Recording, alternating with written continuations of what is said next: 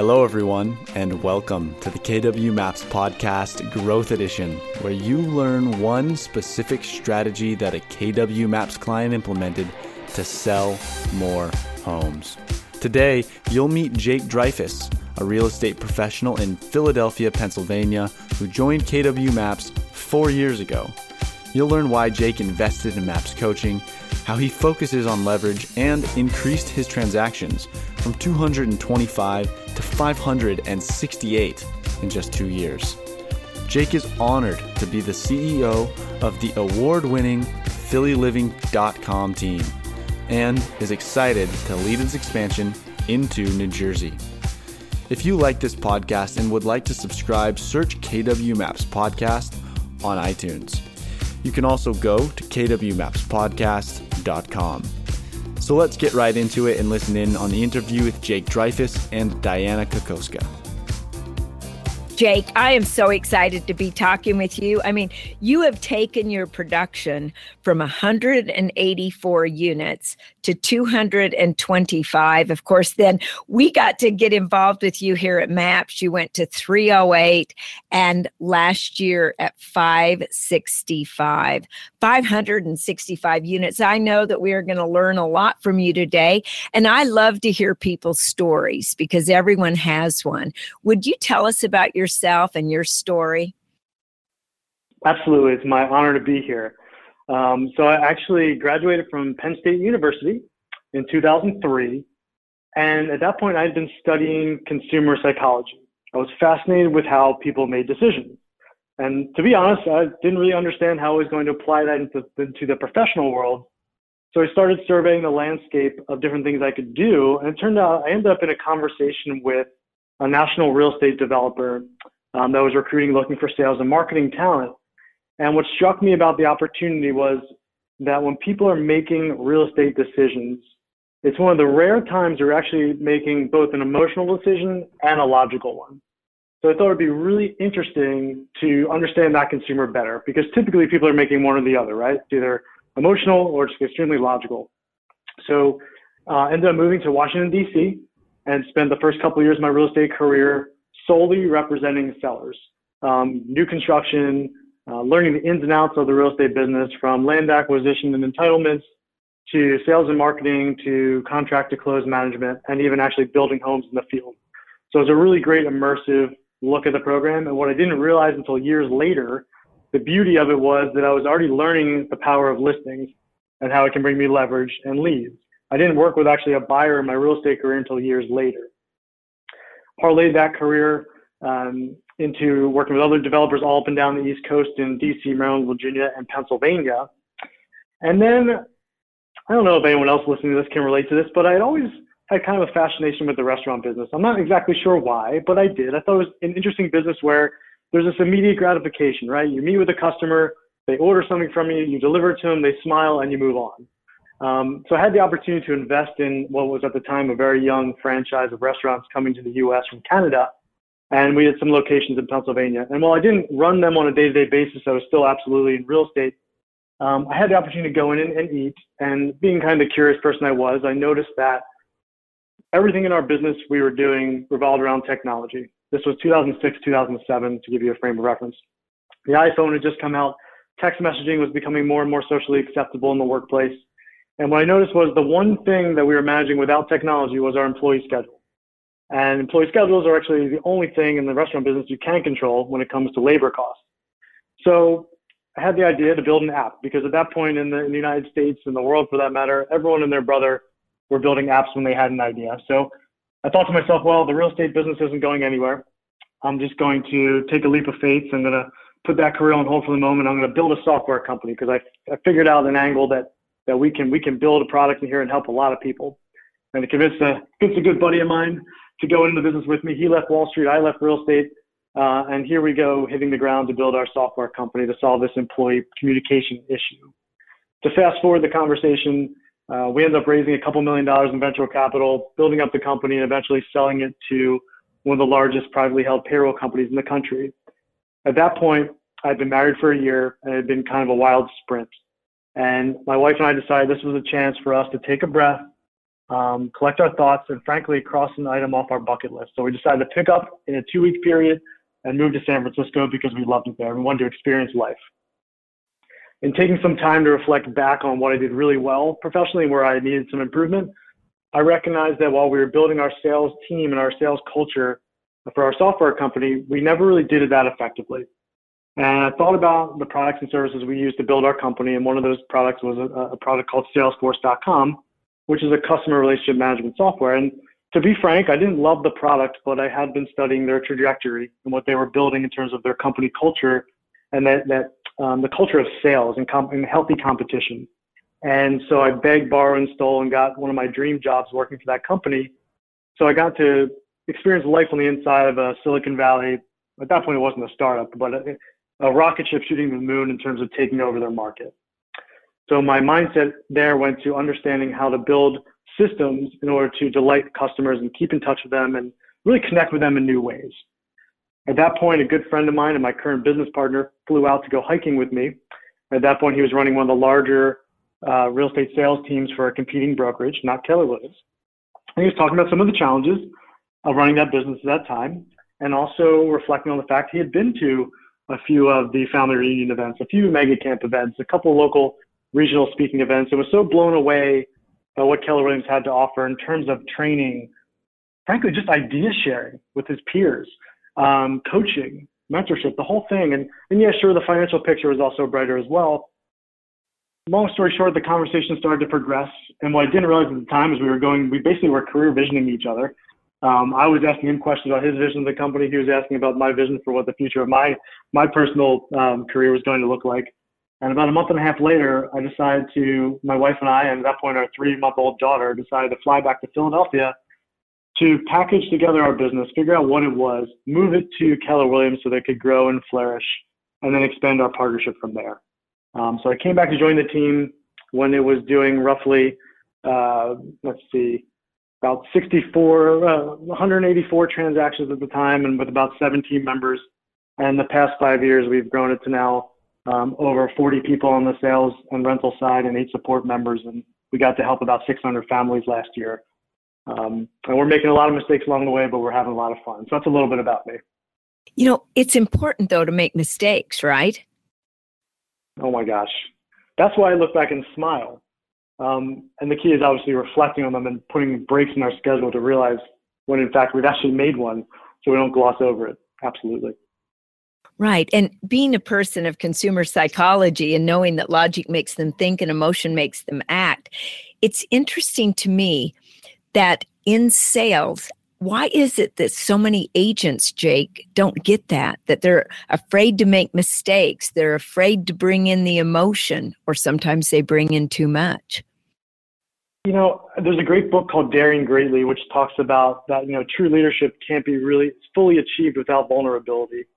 And I don't believe vulnerability can truly happen unless there's a certain level of confidence in the person.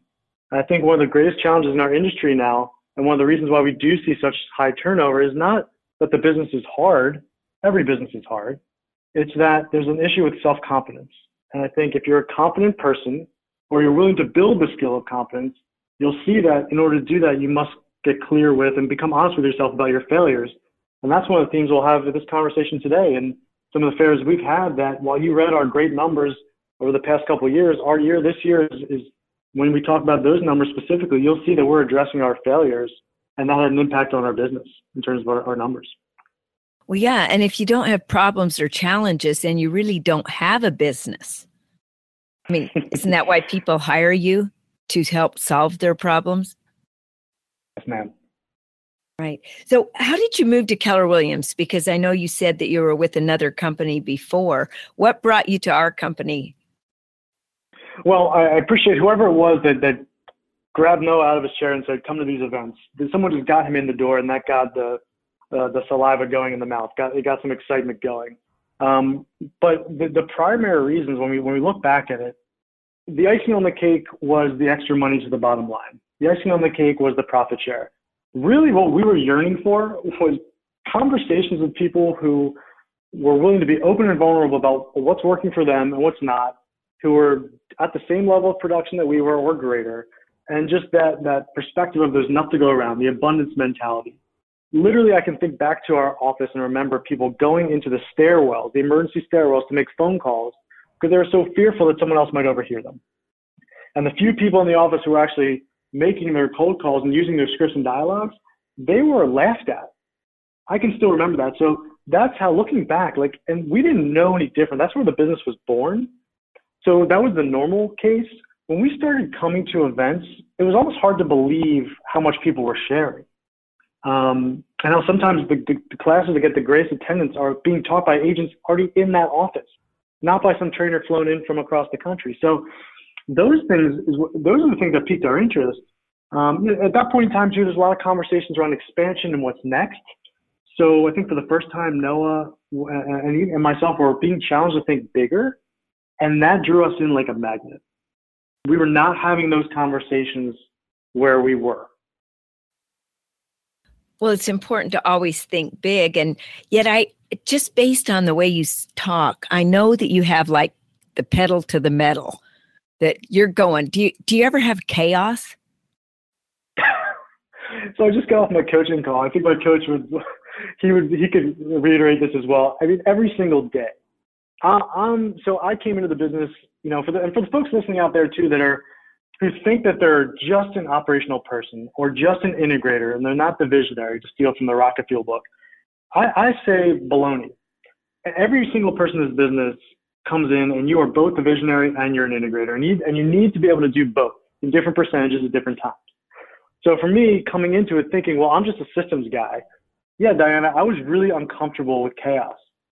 But as I was promoted to take over the company, as Noah went on to venture into other activities, I was forced to become a visionary. I was forced to get comfortable with the chaos that comes with it. In fact, the words that I use oftentimes when I'm in, making folks offers to join our teams, like, let's get comfortable. Let's be honest with ourselves. Like, this is going to be messy if we're doing things the right way. The key is that we continue to talk through it, and we recognize where there's failures. And we always, though, in addition to the fact there's always going to be chaos, the customer always has to come first. We always have to respect that, because when a customer comes into our life, they can't see the chaos inside as we're growing and tweaking, sure, but we need to make sure that we keep our eye on that as well. But yes, as a leader, chaos comes along with pushing your organization. And Gary tells us this all the time. If we're not losing people, we don't have enough pressure on our business, right? And so all that comes with a little bit of mess along the way too. Well, and being messy, and you being in the restaurant business before, when I go to a restaurant, I don't get to see what's happening in the kitchen that often, do I?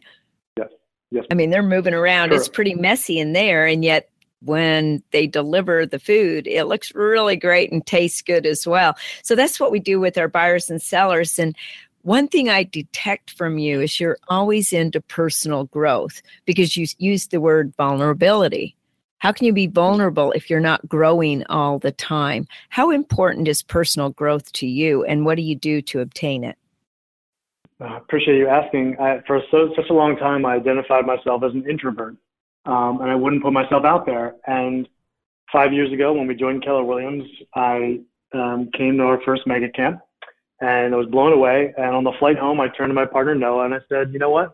5 years from now, I'm going to be on that stage. I'm not sure what the topic's going to be, but I'm going to put myself out there enough to where I'm going to be on that stage. And to frame that up a little bit, Noah, I've known Noah since middle school, my partner now. And he knows that if we're going to a big convention, I'm kind of the wallflower. I may meet one or two people and have really deep conversations, but I most likely won't typically be the person at the front of the room dancing and getting to know everybody there. So for me to make that statement to him, I carried some weight. And 5 years to the day, I'm proud to say that I got to have that conversation with Gary on stage, because I started putting myself out there. I knew in order to become the leader that people wanted to follow, I need to work on personal growth, to your point, Diana. And I need to put myself in a place where every single day, a day could not go by without something that pushed me to think and grow, and frankly, to pour into others, to steal one of your phrases. So I created a morning group. I'm an early riser. I'm up at 4:40 every single day. That's my time. And I built a community around that would force me every single morning to lead others. So in fact, just this morning, I led 100 people on a Zoom video conference at 5 a.m. to 5:15 a.m. We're reading a book together. We're setting big goals together. and we hold each other accountable every morning at 5 a.m. So before I've even left my house, I force myself to pour into others, to be part of a community that's supportive and that will also pull me up when I need it. And that's just one piece of evidence that as an introvert 5 years ago, I would have cringed at the thought of that. And so that's just one little piece. Constantly reading, constantly learning, very aware that every single moment in my life, there are choices. We just finished up reading Joe DeSena's book, the founder of Spartan Races. He talks about engineering adversity into our lives. Right? He physically carries around a 45-pound kettlebell with him every single day. So the adversity I engineer into my life is waking up early every single day like that to make sure that I feel both the pain and the excitement of being alive every single day. And so those are just some of the ways to steal Abe Sharif, my former coach, is this phrase, I booby-trap my schedule to insert that adversity and those chances for growth. So even like little micro moments in the car, you have a choice. Are you going to listen to music, or are you going to listen to something that you can learn from, a podcast or something like this? And you know what? Sometimes, Diana, you just need to chill. You just need to listen to music, and that's okay. If you're going to sit on the couch and watch a movie, sit on the couch and watch a movie. Don't check your email while you're doing that. Own that moment. But if you're going to be purposeful and you're going to want to learn something, just put on the podcast and leave the music off. So those are just some of the ways I insert personal growth into my daily schedule. Well, I love that. And you did a great job on stage, by the way. So great being a visionary and engineering adversity. Love that phrase. What adversity are you engineering in your life right now? When you run a team that's large or larger, you can hide between the cracks. You can make things look better than they are. You convince yourself that they're better than they are. I confront that reality. We decided to make our team into a fully transparent, profit-sharing organization, which on purpose, such that we have to share everything with our organization, whether it's the leaders or the agents on the team, P&Ls, all of that. So I can't hide behind anything. If I want to stand up there and try to pour into others, well, I better be running a good business. If I want to lead a team where people want to follow me, they better be able to see that in my P&L and also in the way I show up every day. So we engineer adversity in our team by confronting the reality of our P&L publicly once a month, every single month. We have a standing call every single morning where I better be prepared to lead that team and have a thought. Even if my morning went off the rails and both my kids were crying and we got to school late, it doesn't matter.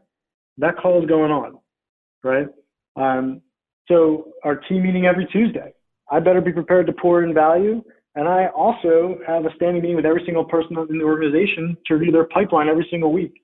That's not comfortable for me or for them. Everyone wants to believe we're all doing great, but if we don't have that, we won't stay together and we won't be able to handle the tougher times. And that's Joe DeSena's point about the engineering adversity. If we can't handle this, how are we going to handle a shifting market that gets worse than it is? So those little things, yeah, sure, it'd be easier for everyone just to kick back and come to the office whenever they want. But we put those things in our schedule and frankly, we just follow the schedule. So it'd be a lot easier not to.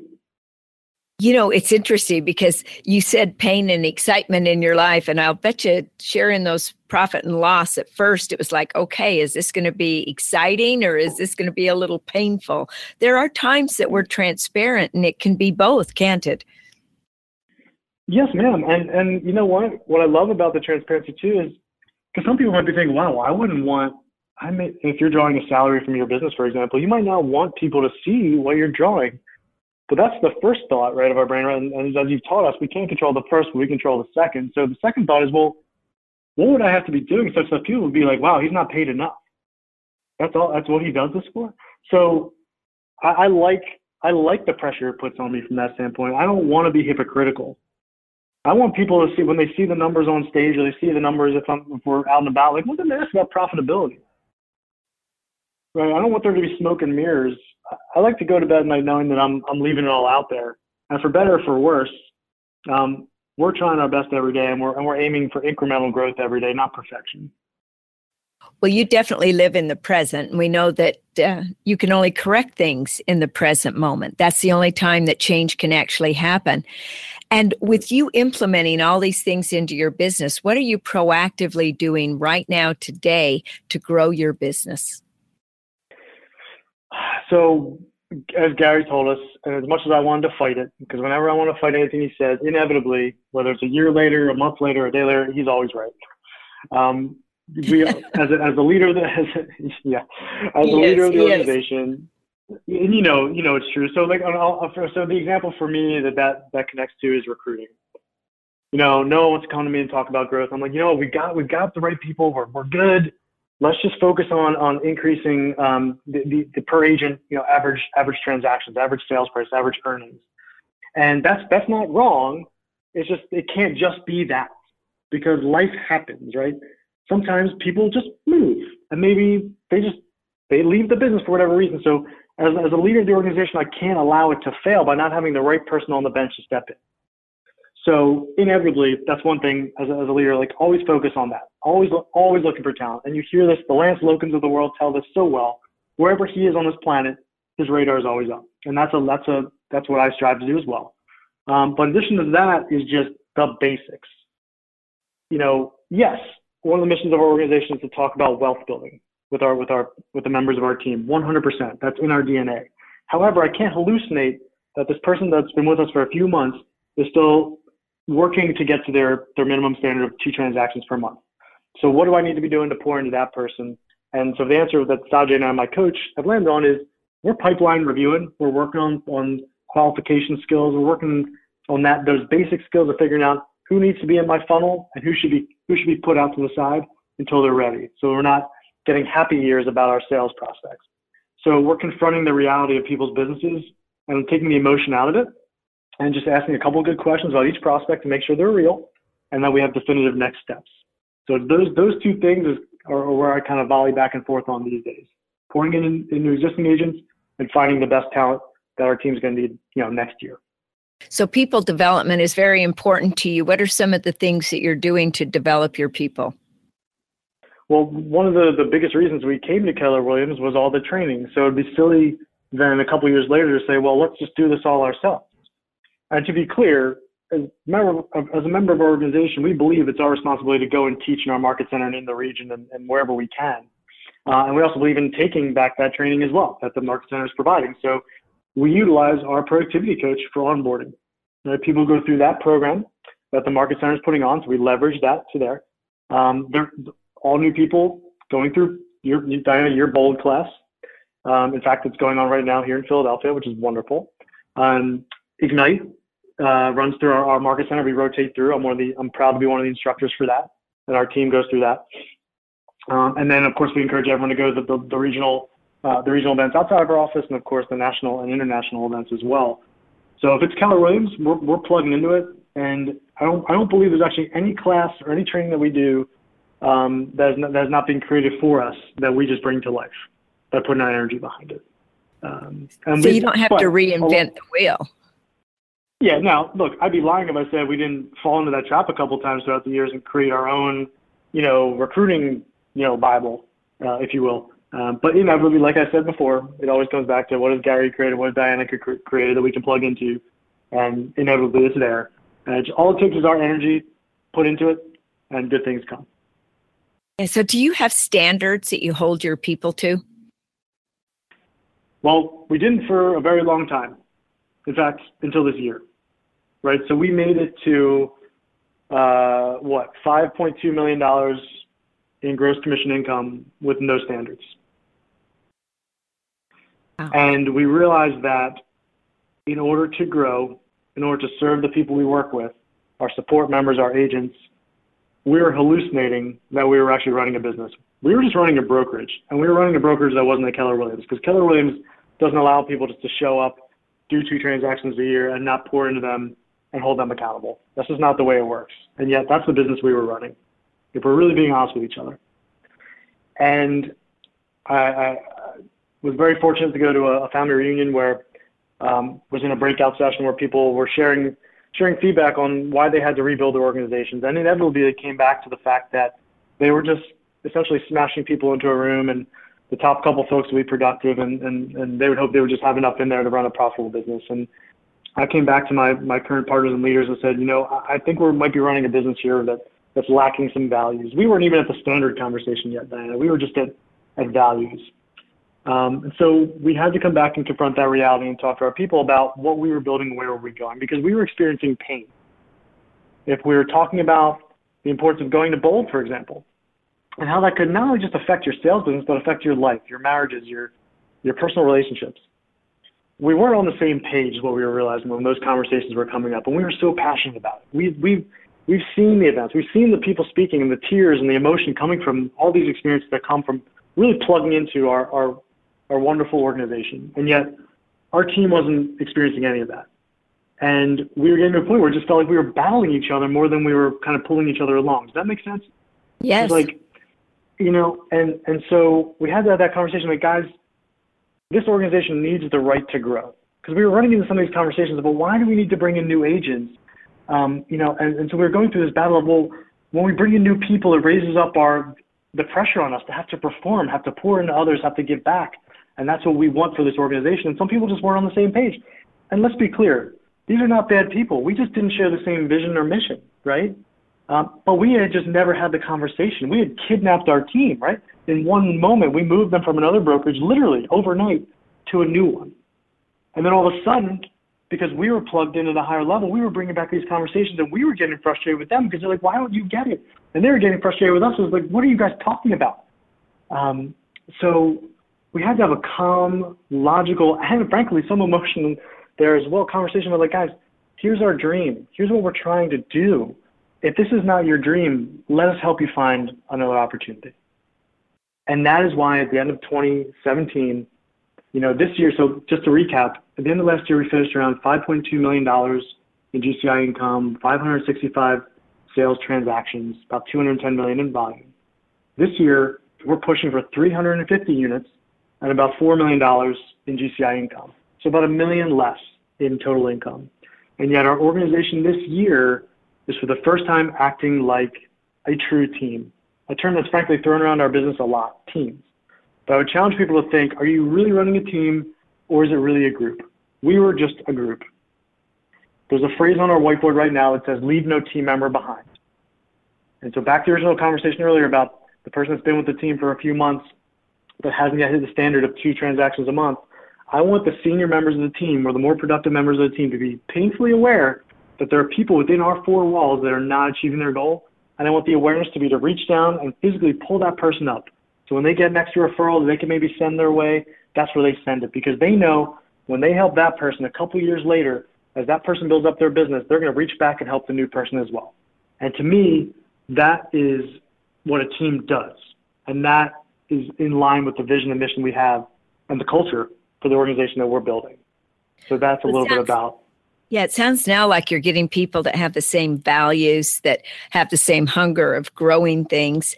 And in Coaching Skills Camp, we talk about a performance curve. And I teach about how when you are dependent, then your performance is low. When you're independent, it goes up a little bit. Yet when you're interdependent, you thrive. And that's what it sounds like you guys are going for, is that interdependency. So what lessons would you like to share with us that would allow us to bring people from independent to interdependent, from a group to a team? Thank you for asking the question. So I think the first is if you're listening to this and you're staring at the 7th level chart of how to build a team at Keller Williams, and you're thinking to yourself, I want to be a 7th level team owner. The first question we need to ask ourselves is, are we recruiting dependent people? And specifically, if you're looking to be a 7th level team owner, you must recognize that the decisions you're making in your business today will be inherited by the future CEO of your team. So a decision to build a dependent model early on may make it challenging for that 7th level leader to build out the organization beyond that.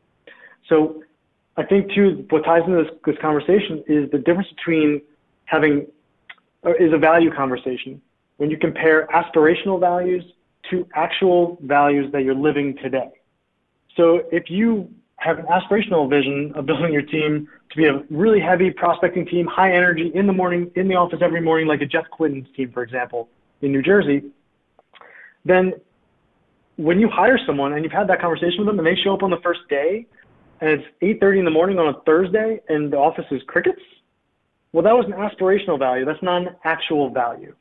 So I think that's the first thing, is getting clear on that and confronting that reality, right? Inspect what you're expecting from your values. And just be honest. It's okay if it's not there yet. Just put the plan in place to get from the aspirational to the actual. So the reverse of EDP. So that will get you the conversation of building an interdependent organization. Where is there evidence in your organization that that's actually true? So I always have this conversation, when you look at our model, right, we have just under 40 agents on the team and we have 8 support members. So I challenge people when they're interviewing with us to shop with other teams and say, if they're really serious about creating an interdependent model, how do they have 50 agents on their team and 1 support member? Where's the interdependency? That doesn't seem like it's balanced. So look for evidence in your business that that's actually in fact true, that there is interdependence. Look at your cost of sale. If you have a varying commission model, are the senior agents on their team who are producing the highest the ones that are actually keeping the lights on in the office? Is that fair, or is that really dependent? Are you really dependent on them to sell? What are they getting back in return? So I think the bottom line there is to confront the reality of, where is there evidence that you're actually running an interdependent business, or is it truly dependent and you want it to aspirationally be interdependent? And then all you have to do is put a plan together with your coach. Right, which is what you're talking about, get real, get right? And like Gary tells us all the time, look at reality, stare it right in the face. And you said earlier, no emotion, just look at the numbers. Speaking of numbers, goals are important. And right now, especially, people are setting goals. How do you set goals as a team, and how do you track those goals once they're set? Oh, great question. So, well, in terms of how we create them, it ties into our larger mission, right? Because we could have on our 135, we could have some lofty GCI unit goal there. For us as an organization, we've landed on the fact that there has to be a greater mission tied to the number 1 on our 135 or our G in our GPS. So now, ultimately though, we would let that organization down. So we've partnered up with a local nonprofit here that helps take people off the streets in Philadelphia and get them into homes. Because we just thought it was too much of a sin to be working in a business where we're helping so many people every year buy and sell homes, but we're ignoring the 15,000 people who are living on the streets here in Philadelphia. So our mission ultimately ties to a dollar amount that we donate to this organization, such that we can affect at least 2 families in 2019 and get them off the street.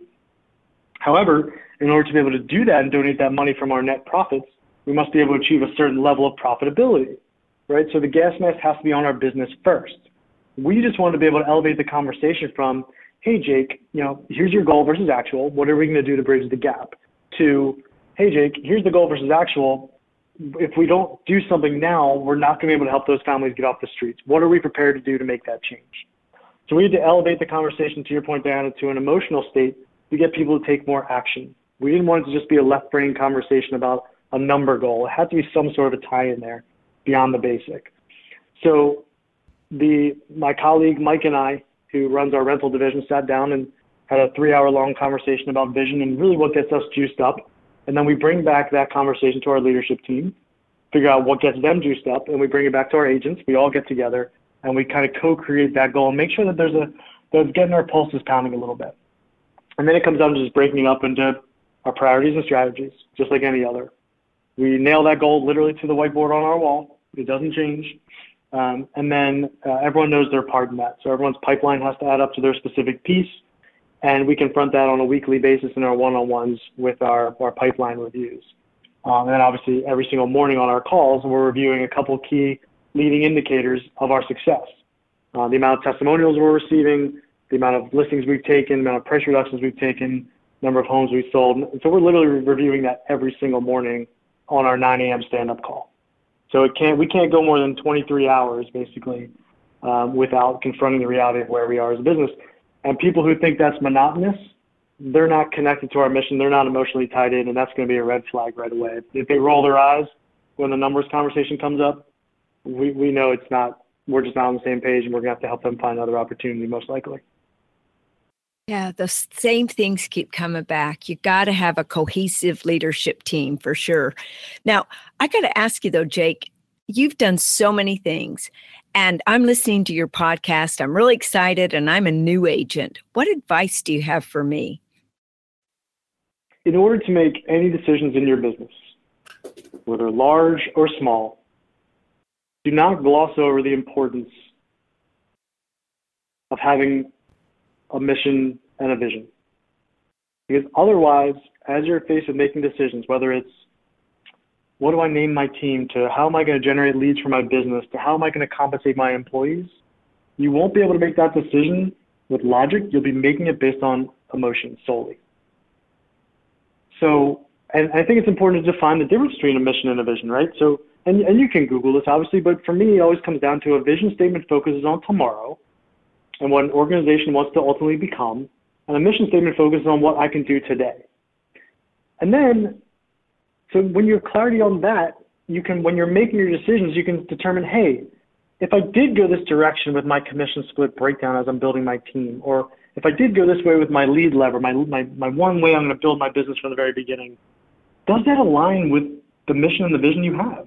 If not, one or two of those things might be out of whack, and you probably need to go back to zero. So it's just like if you're going to get in your car and drive anywhere, you need to know where you're going. And you hear this over and over. And so hopefully maybe if I'm saying it a slightly different way or you're hearing this at a different point in your life, you actually think and slow down for a minute. And this, I guess this advice even applies for people even currently running your businesses. If something feels off, if it doesn't feel authentic, it most likely means that there's a breakdown between or lack of clarity in your mission and your vision, and potentially even understanding what the values and beliefs you hold sacred are. So all those conversations are equally as important as having your business plan. So when you're faced with adversity, you'll know how you'll react. And you'll only be able to do that when you're clear on where you're going as a group or as an individual. Otherwise, you basically just kidnapped yourself into this business or kidnapped your team, and no one has any idea where you're going. And eventually they're going to want to jump out of the car if you don't tell them where they're going. So I think, Diana, the advice is to start there. Spend time thinking about your vision, your mission, the values you hold sacred, your beliefs, and be prepared to memorialize them until such time someone comes to you in your organization and says, we can think bigger, we can think differently, and they convince you to change it. Otherwise, you need that as your guiding light, your decision-making tool as you're building your business. Otherwise, you'll end up making decisions based on emotion, and years later, when the business has grown, you'll be faced with having to untangle all those things because maybe they're out of alignment with your actual mission and your vision that you set out for today. So when you're a team of one, it's the easiest time to make changes. Do it now, get clear on what you're doing, and then execute. Well, it's a lot easier to convince yourself, only sometimes you argue with yourself too. And going into a shift, and some people are actually in the shift. I've been through personally 6 different shifts. What are you preparing for as the shift continues to come into Philadelphia?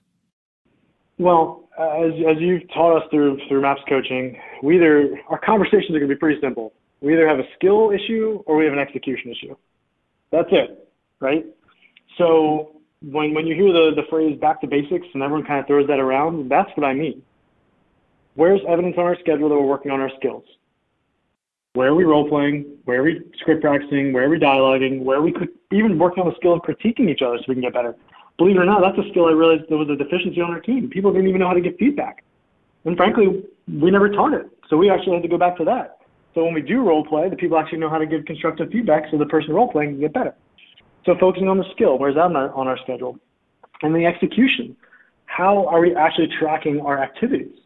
And as you told us as well, you don't push people, you push activities in a shifting market or in any market for that matter. So we just need to be clear on, at all times, our numbers. What's it going to take for us to convert and run a profitable business?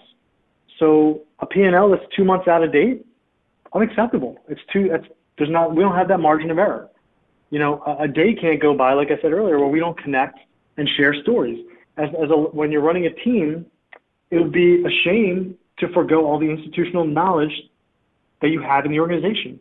Chances are everyone's experiencing on your team similar issues, but from different perspectives. So one of the reasons to talk every single day is simply to share stories so we all don't trip over the same stick sticking out of the curb on our way to work. We can protect each other from that.